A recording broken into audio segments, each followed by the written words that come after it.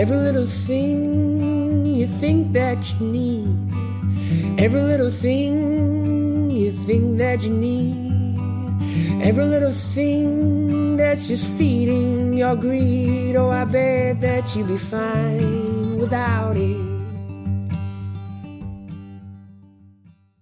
Yes. Let's go live. All right, 1 minute. I got to fix my hair. No, we don't have a minute. We're starting right now. What? Look, I've got my University of Dayton Flyers mug. Oh, hello, everyone. Oh my goodness. Look at all those patrons. Why are they patronizing us? Hey, everybody. Welcome to the live stream. For those of you who are watching this later, we're just answering questions here from some folks that we put up a post on Patreon a few weeks ago. And, man, we got dozens of questions. We'll try to we let you vote on which ones were your favorites. We'll try to get around to those.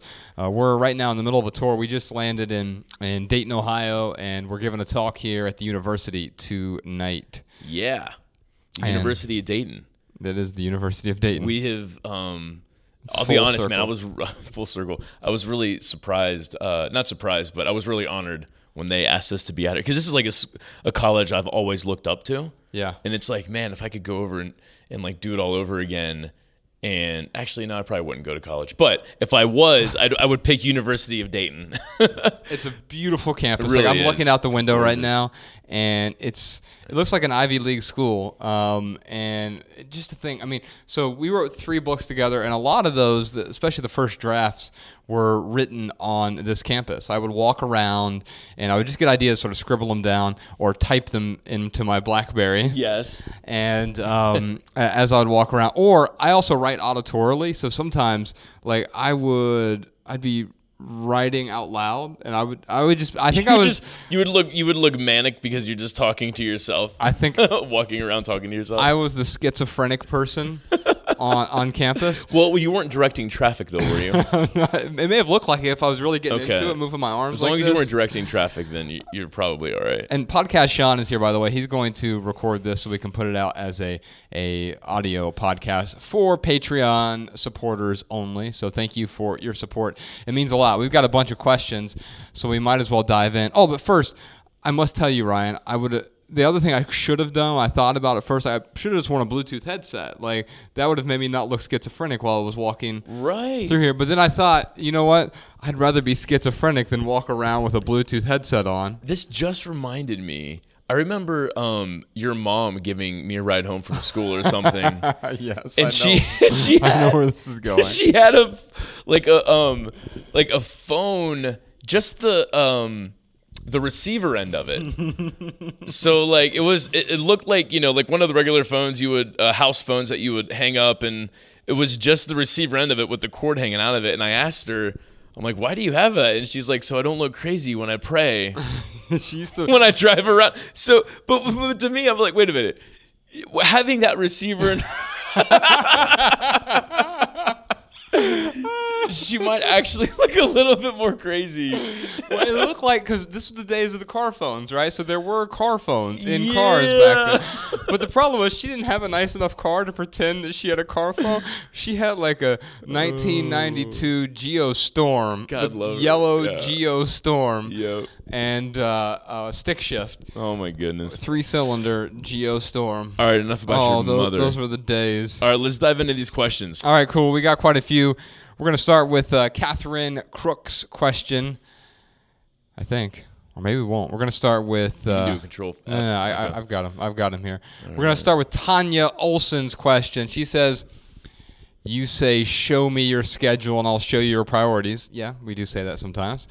Do you have any tips for rules on how to schedule your day so that your priorities are, in fact, your true priorities? Ryan? Man, I don't know how to answer this. I'm trying to think of this profound truism to say, even more so about, your priorities aren't what you say they are. It's what you do. Yeah, I mean, here's what it comes down to for me. Those things that I schedule in my calendar, the things that I schedule first are my priorities, and I treat my calendar as gospel.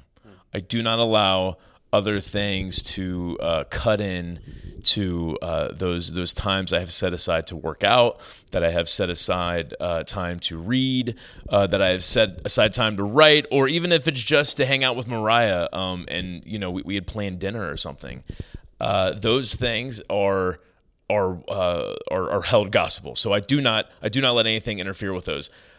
I guess I'm just having trouble because, I mean, what I'm hearing her say here, Tanya, right? What I'm hearing Tanya say here is she schedules her week, but she lets everything else get into the way. I mean, the biggest piece of advice is, well, it's not about, it's you don't have to do anything magical here. It's just changing the way you approach making your schedule. And I've got to tell a lot of people no, so I can put those priorities first. I think that's so important. The saying the no and getting better at saying no. And you got to exercise that muscle because you're probably bad at saying no right now. I think we all are because we're in this culture of yes, yes, yes, yes, yes.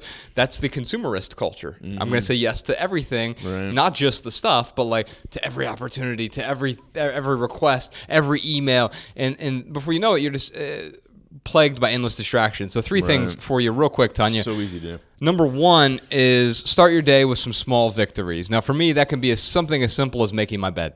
And so I don't always get out of bed first when Bex is there. And so we will make the bed eventually, but I like to get out of bed way before. She'll usually sleep 2 or 3 hours after me. And so I'll get up and start my day with some other small victories. So writing, exercise, reading, things that are priorities for me. Starting the day early with 2 or 3 victories early on, that sets up the momentum for the day. So I already feel like I've succeeded throughout the day. If you have to wait all day to the end of the night to work out, you may not get around to it, right? But if you've exercised first thing in the morning, you're like, all right, I did that. I feel really good about it. And who knows, if I feel great tonight, maybe I'll exercise again, or I'll do some sort of stretching or yoga or something. Right. And you'll have an additional victory later on in the day. But start the day off with some victories. Number 2 is you want to avoid distractions. And part of that has to do with what Ryan said to the no's. You have to be able to say no frequently, and that no can be as simple as saying no to push notifications on your phone. Yeah. I mean, those things, we have all these little distractions throughout the day that we're letting other people dictate our schedule, whether it's email or meetings or text messages or pings or tweets or Facebook status updates or instant messenger, whatever it may be. And we have all these distractions. We're letting other people dictate, and before you know it, you're sitting in the passenger seat of your own life. Yeah. I mean, that's the worst thing you can do is say yes to everyone, schedule in the time that they want to take from you, and then look at your calendar and say, oh, now where can I fit my priorities in? I mean, that is the exact opposite of the way to manage one's schedule. Yeah. And the last thing I'll recommend to you is develop better habits. I don't have a daily routine per se, but I do have daily habits. And the reason I don't have a daily routine is because we're on the road quite a bit or my life changes from day to day. But I do have habits that I must implement every single day. The first 3 that I mentioned in the morning, reading, writing, and exercise, those are 3. I also do physical therapy every single day.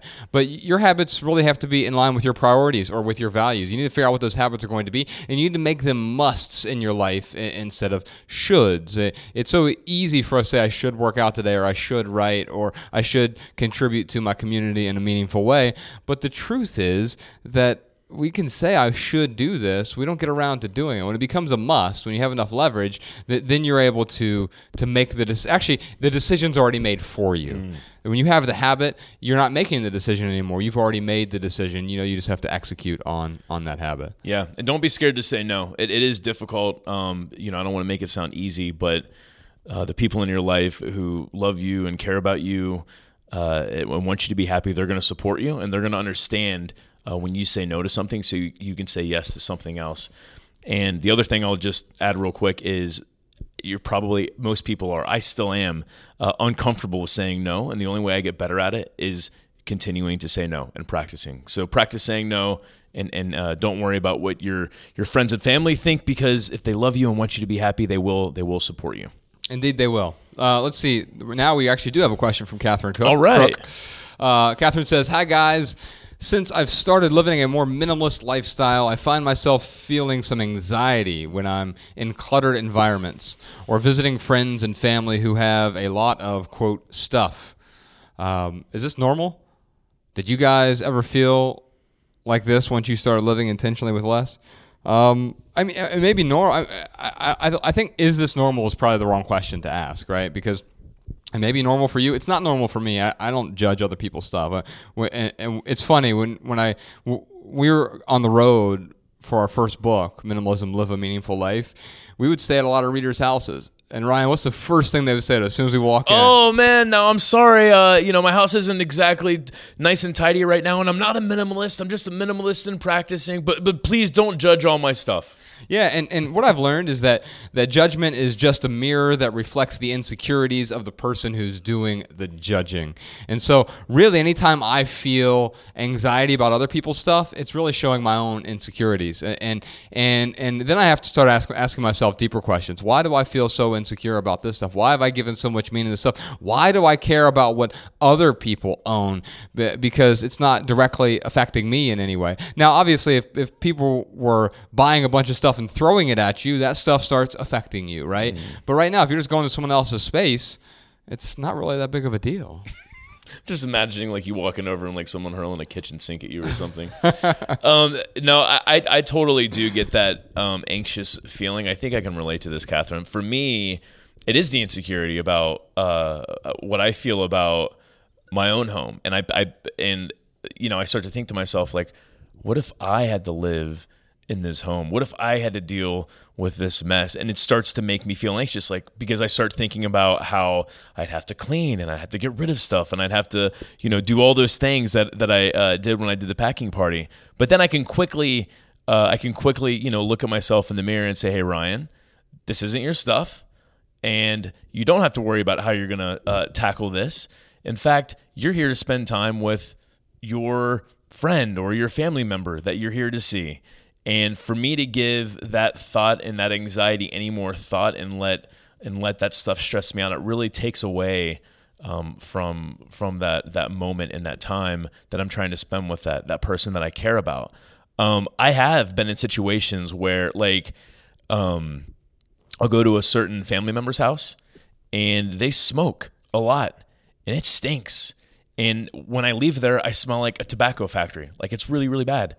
So sometimes I will go there and I'm like, you know what, I'm just going to stink, and that's okay. But other times, I might want to stop or hang out with someone, with this family member before I go do something else. And I don't want to I don't want to smell like smoke before I go and do my second thing that I have to do. So I will ask that family member if they want to meet me for coffee or for lunch. I will ask them if I can remove them from their house and we can go somewhere else. And I'm very open with my family member too about, hey, look, you smoke, and when I leave there I stink really bad of cigarettes, so I'd rather not hang out at your place right now. Yeah, and I think what you're talking about is let's meet in a neutral environment, right? Yeah. You're not going to feel intimidated in my space because I don't own anything, right? And I'm not going to feel anxious in your space, and you don't have to posit it that way. You can just say, hey, let's meet at a coffee shop. Or, hey, I'd really prefer to grab lunch. I haven't eaten today or whatever. And that will allow you to have sort of this neutral ground. Yeah. And so you don't feel that anxiety or that judgment. And by the way, that family member, like when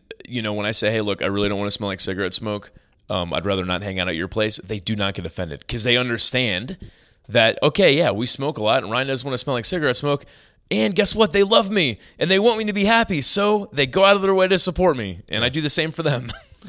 But of course, you don't. I mean, I don't give them an ultimatum. No, you would like for them to stop smoking because you know it's healthy for them. Yeah.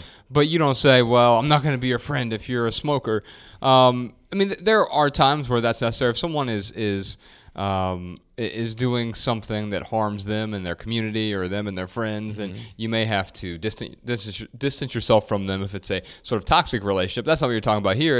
You're not trying to change that person. No. You're just trying to change the environment in which you interact. Yeah, and I'll say, too, like when you're talking to someone about something that, like this is a great example. The smell of your house, it is offensive. You don't want to just come out and say something like that.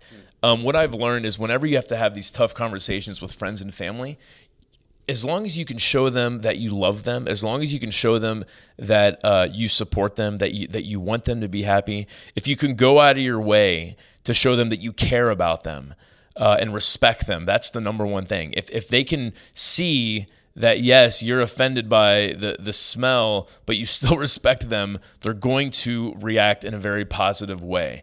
So like the conversation I had with this family member, it really was as simple as, hey, I've got to go do something else after you and I are supposed to hang out. And every time I leave your house, I smell like smoke a lot. That's okay. I don't mind it usually, but I've got to go do something else. Can we go hang out somewhere else? And they're like, yeah, absolutely. Because I'm not saying, well, you have a tobacco factory in your house and you stink so bad. And yeah, I mean, you got to be tactful with it and show that person respect. And if you can show someone respect, then they'll show it back to you for the most part. Keith Callback asks, I frequently get asked for advice on minimizing books and DVDs, but when I say there is nowhere to sell them and I suggest donating, that I'm often told I might as well just hang on to them then. Any suggestions for how to help my friends find the leverage they need? Yeah, you probably don't want to help them find the leverage they need. I mean, here's what I mean by that. If they're not looking for it, yeah, it's like, how do you force your friends to play water polo? I mean, if they're not interested in doing that, maybe they can't swim. Then trying to force them is just going to drown them, right? And so I think that you're in the same place. If they really want to let go of stuff and then they need to find leverage, that's a different question. But if they want to hold on to stuff, it's not really your job for you to determine what things they should or shouldn't hold on to. And I think that's important for all of us. Letting go is a highly individual journey, and even individual in the sense like individual family unit. And so it starts with the one individual quite often, but then it can lead to the whole family simplifying their lives. But that's still one individual unit, the family unit. One household is another way to put it. But beyond that, even within the household, it's not about forcing the other people. It's about leading by example. And so I did the same thing with all of my friends. Many of my friends certainly aren't minimalists. Some of them are. But I think a lot of them have benefited from Ryan's recipe and my recipe of letting go. And maybe they haven't let go of the same stuff, but it's helped them down that same path toward something more meaningful. Yeah, I mean, if you're asking her for advice on how you could get leverage for getting rid of your DVDs and your books, yeah, I mean, I would just, if someone's asking you that, then like I would tell you, Keith, I'd say, hey man, how many times are you going to read those books? How many times are you going to watch those DVDs? Like if that's what you plan on doing with the rest of your life, like you might want to reconsider what you're planning to do with that time. But Keith, I would only give that advice if someone was asking for it. I would never go to a friend or family member and tell them that. It sounds like through his question, they are asking for it. Another thing I thought, yeah, you're right, maybe. I mean, they're not asking directly, like, give me leverage. Right. But it sounds like they're saying, hey, what can I do? Here's a couple options. And they're finding excuses to hold on. They're not asking for more advice or leverage. They're just coming back with excuses as to why they should hold on to it. Sure. Well, I might as well hold on to it because of X, Y, and Z. Yeah. So yeah, you got to be careful with that. Yeah, I mean, I think we have to go into it without being judgmental, right? Absolutely. And here's the best tip of what not to do. Don't be passive aggressive about it. Right? Like, don't go to someone's house, man. I'd love to sit down here, but there are all these DVDs in the way. You've just thrown DVDs on the couch. You just throw them on the couch. I mean, if you have a really good, like Ryan and I could do that with each other because it'd be hilarious. But I think with most people, it'd be the most obnoxious thing in the world. Yeah. And in fact, it would only be hilarious now. The fact that we like, here's an example. Like when you went out to Ohio, you left your jacket back in LA, and I went to go get like your jacket, and you're like, Josh, we just unpacked the closet, man. And like, you're like, Mariah's stuff it's behind. My one jacket is behind all of Mariah's stuff. I'm like, I call Ryan up. I'm like, hey man, I'm having to dig through all this stuff to try to find this jacket. But like, it would only be funny now, like, because like we are on the same page. If you're not on the same page, it seems like you're arrogant or superior. That's not a way to change someone's mind. Yeah, that doesn't show respect. Going back to that whole thing, it's like if you are coming across as superior or mightier than thou, then that's not showing one respect. And if they feel like they are not being respected, they are certainly not going to respect you. Yeah. Yes, indeed. Crystal asks, what is the best way to get the most out of rejection? How do I use disappointing feedback to encourage myself to move forward to the next pathway? Yeah, I think the pathway to success is actually paved with rejections. And so I learned this early on when I first started doing sales when I was 18 years old. And I think by 19 I had figured out the magic recipe to yes was a road paved with golden nose. And I remember doing cold calling and having to there was an average, like for every 10 no's you got, you would get one yes. Right. And sometimes you would, and I would tally it down. I had a tally sheet every single day. And some days you're like, man, I got to my first yes after 7 no's. Like, how awesome is that? Like, my batting average is improving significantly. Yeah. And then after, then you get the one appointment. And for every 5 appointments you got one close. And so you're like, okay, well, it takes 50 phone calls for me to get one closed sale, right? Mm-hmm. That means it takes 49 rejections to get one acceptance. And it becomes odds at that point. Like, the best baseball players in the world fail 70% of the time.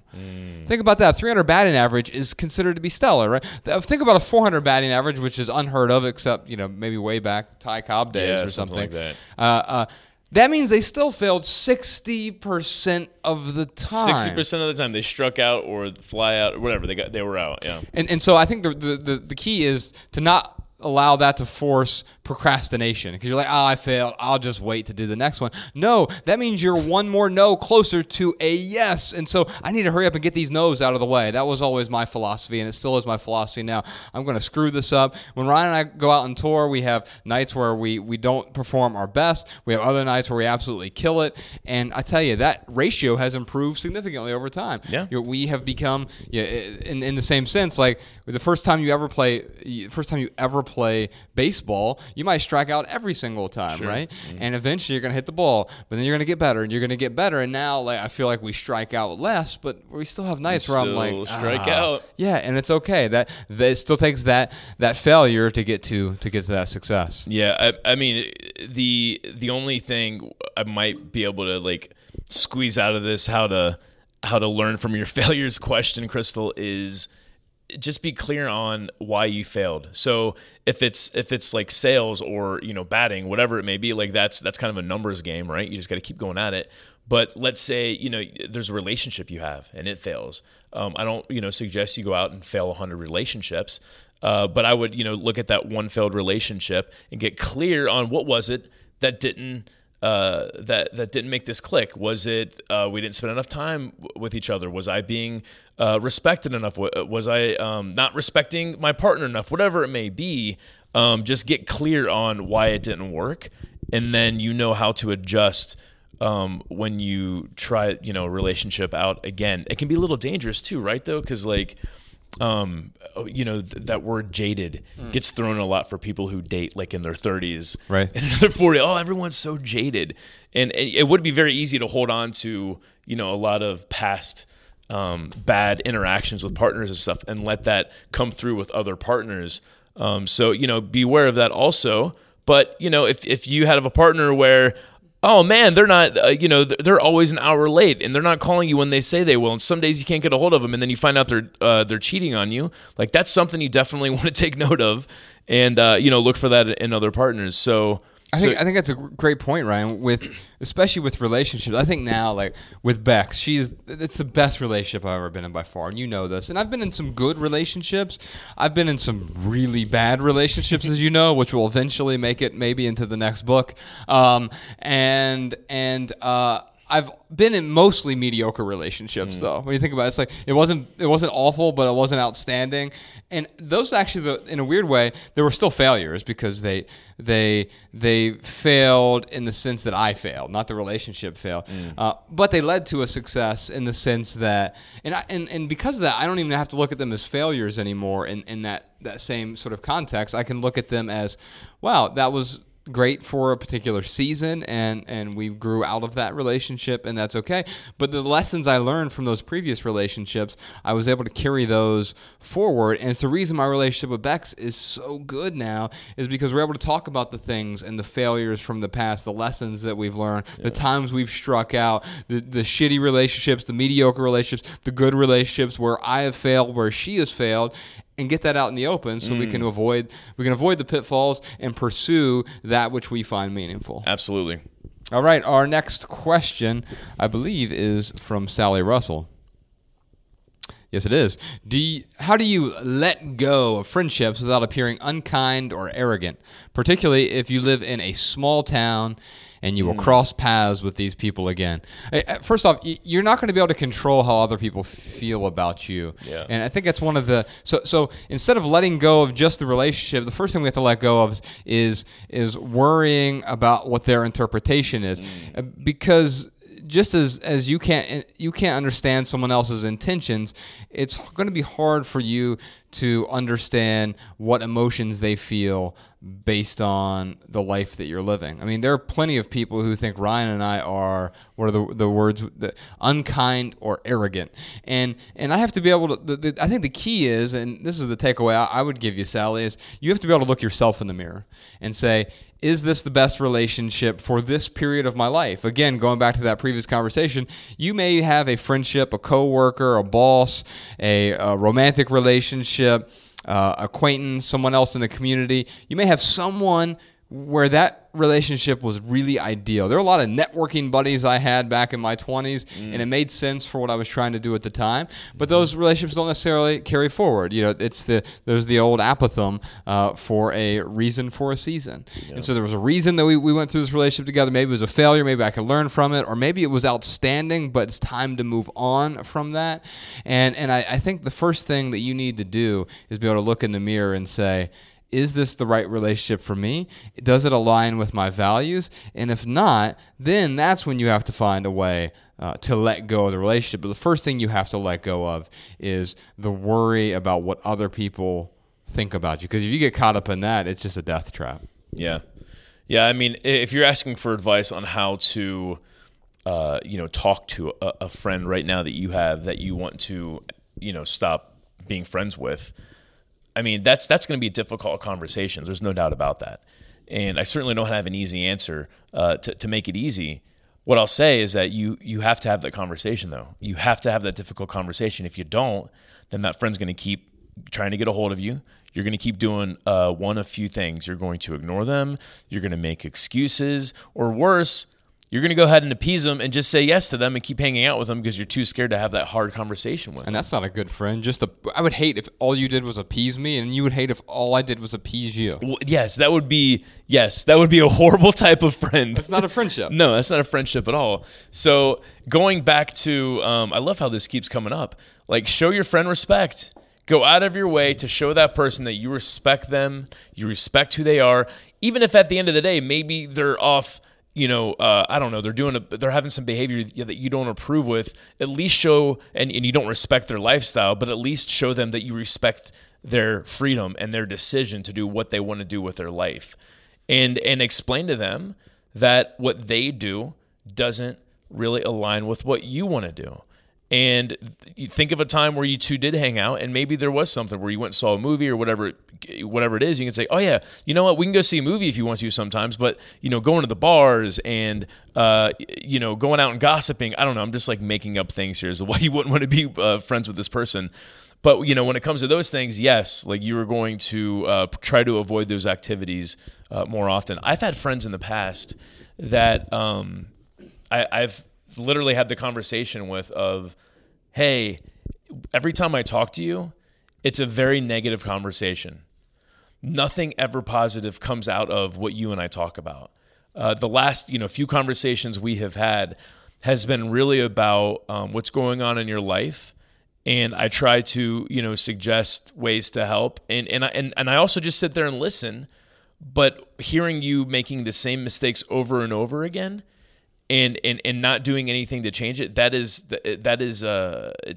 it's very negative, and I try to avoid as many negative conversations as possible. I'm happy to be here for you. I'm happy to talk things through it, but I'm not going to just sit here and listen to your negative stories. I'm really trying to keep this broad because I don't want to like call anyone out.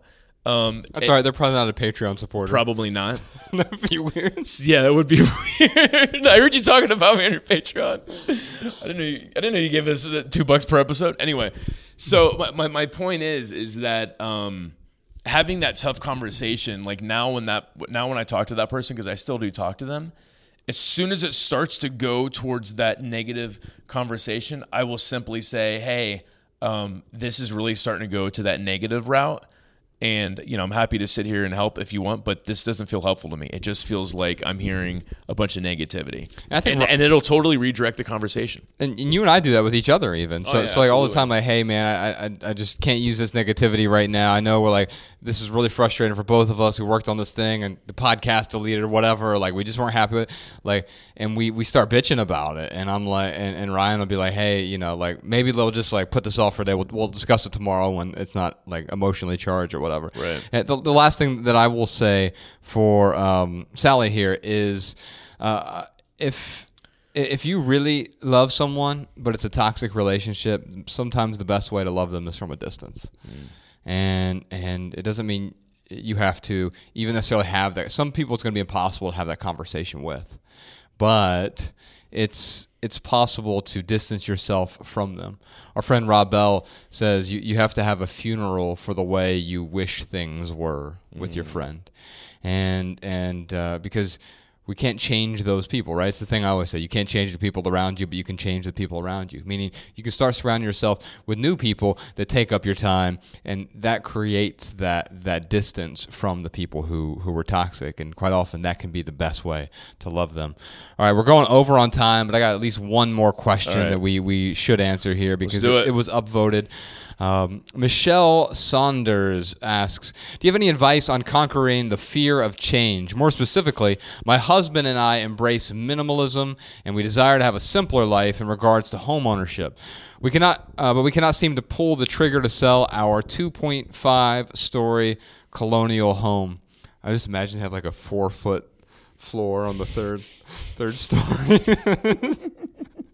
The crawl space. That's not a floor. That's a crawl space. I'm going to recommend actually adding on to the house. This is weird advice for me to give. No, okay, let's see. We've had this home for 28 years with a large yard, in-ground pool. By the way, there's nothing wrong with those things. An in-ground pool, I mean, I've got friends who have that, and it's pretty great. I wish I would have had one as a kid. I had an aunt that we would go out to once or twice a year, out in Germantown, Ohio. It's like they owned a farm and right outside of Dayton, and we would go there and play in their in-ground pool, and it was really great. That's awesome. Yeah. Cool. I mean, so there's nothing wrong with owning that, but here's where it comes. I add here that it is quite empty. Now, you use that word, and it may be physically empty, but my guess is you mean sort of existentially empty as well, spiritually empty, functionally empty as well. It's empty because we found no happiness in things, and we spend our time traveling and experiencing things. That's great. So the house doesn't align with your values anymore for a reason, for a season, right? Mm-hmm. It sounds like the season has passed. It sounds like you're wearing a winter coat in the summer now, right? And it's just too much. It has outlived our usefulness, but we fear the unknown, i.e., what if we don't like a new place? Do we make the wrong decision? Et cetera, et cetera, et cetera. We dream of a smaller place, less costs and maintenance, but we continually stall. So I mean... well, to me, what stands out... Yeah, what's that? It sounds like she has more leverage right now to keep the house than to get rid of it. Mm-hmm.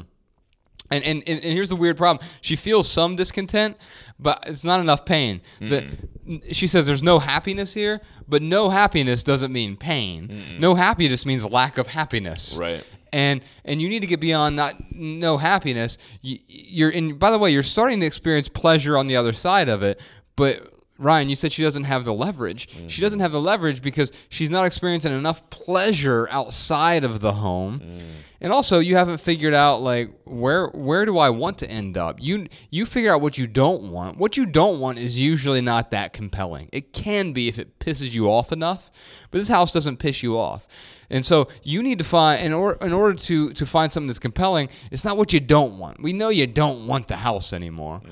What are you going to run to? We don't want you running away from the house just yet because, yeah, it is comfortable, it is safe. If I were in your shoes, I'd set a deadline. Yeah, because right now she's running to something that she may not like in her head. Right. And you want to run to something that you are going to love. And that means the experience, the place. And again, it doesn't mean that you'll love it forever, right? Ryan and I just moved out to Los Angeles.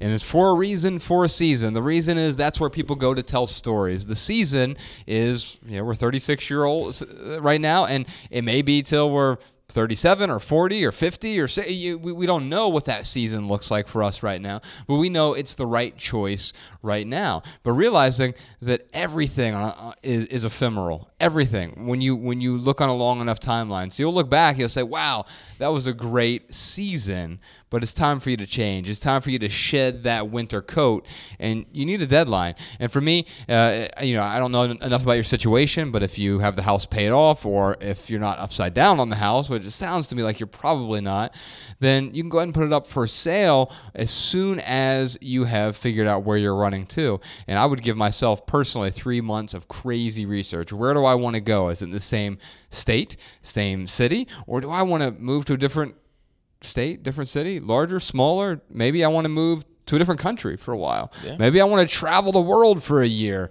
What is going to make you excited to get up every day? Not that it's not going to be difficult. A lot of it's going to be difficult, especially if you're traveling or you're in a new place. That's going to be much more difficult than staying where you are. But that difficulty, that friction, is what's going to allow you to grow and also help you feel most alive. Yeah, I totally agree. Set a deadline. You've got to find something to run towards that you absolutely love, because you are in a comfortable spot right now. It sounds like your home is beautiful, and you want something that's just as beautiful. Then great, find something just as beautiful and run towards it. But sitting at home and creating all these excuses to just continue to sit and not sell your house, that is not giving you the right leverage. So set a deadline, find something you love, and start getting leverage to leave the place. All right, y'all, we're way over on time. Thank you so much. We want to be respectful of your time here. You'll be able to watch, if you missed any of the video here, you can go back and watch the live stream after the fact once it's published. I know it takes a couple hours probably through Patreon. But then I believe next week we're going to put this out as an audio podcast as well. Hopefully you're getting the Minimalists private podcast right there in your podcast feed as a Patreon supporter. The link is on every single podcast episode that we publish on Patreon. That means you can get it right there on Apple Podcasts or Overcast or Google Play or wherever you listen to our regular podcast. It shows up as a separate stream with a separate photo, so you can see the difference between the two. And we've been putting those out every single week for the last couple months now, 3 months maybe, and we'll continue to do that as long as we keep getting your support. We're really grateful that you decided to support this. It keeps it 100% advertisement free. All right, y'all. If you leave here with one message, we hope it's this: love people and use things, because the opposite never works. We'll see you next time. Thanks, y'all.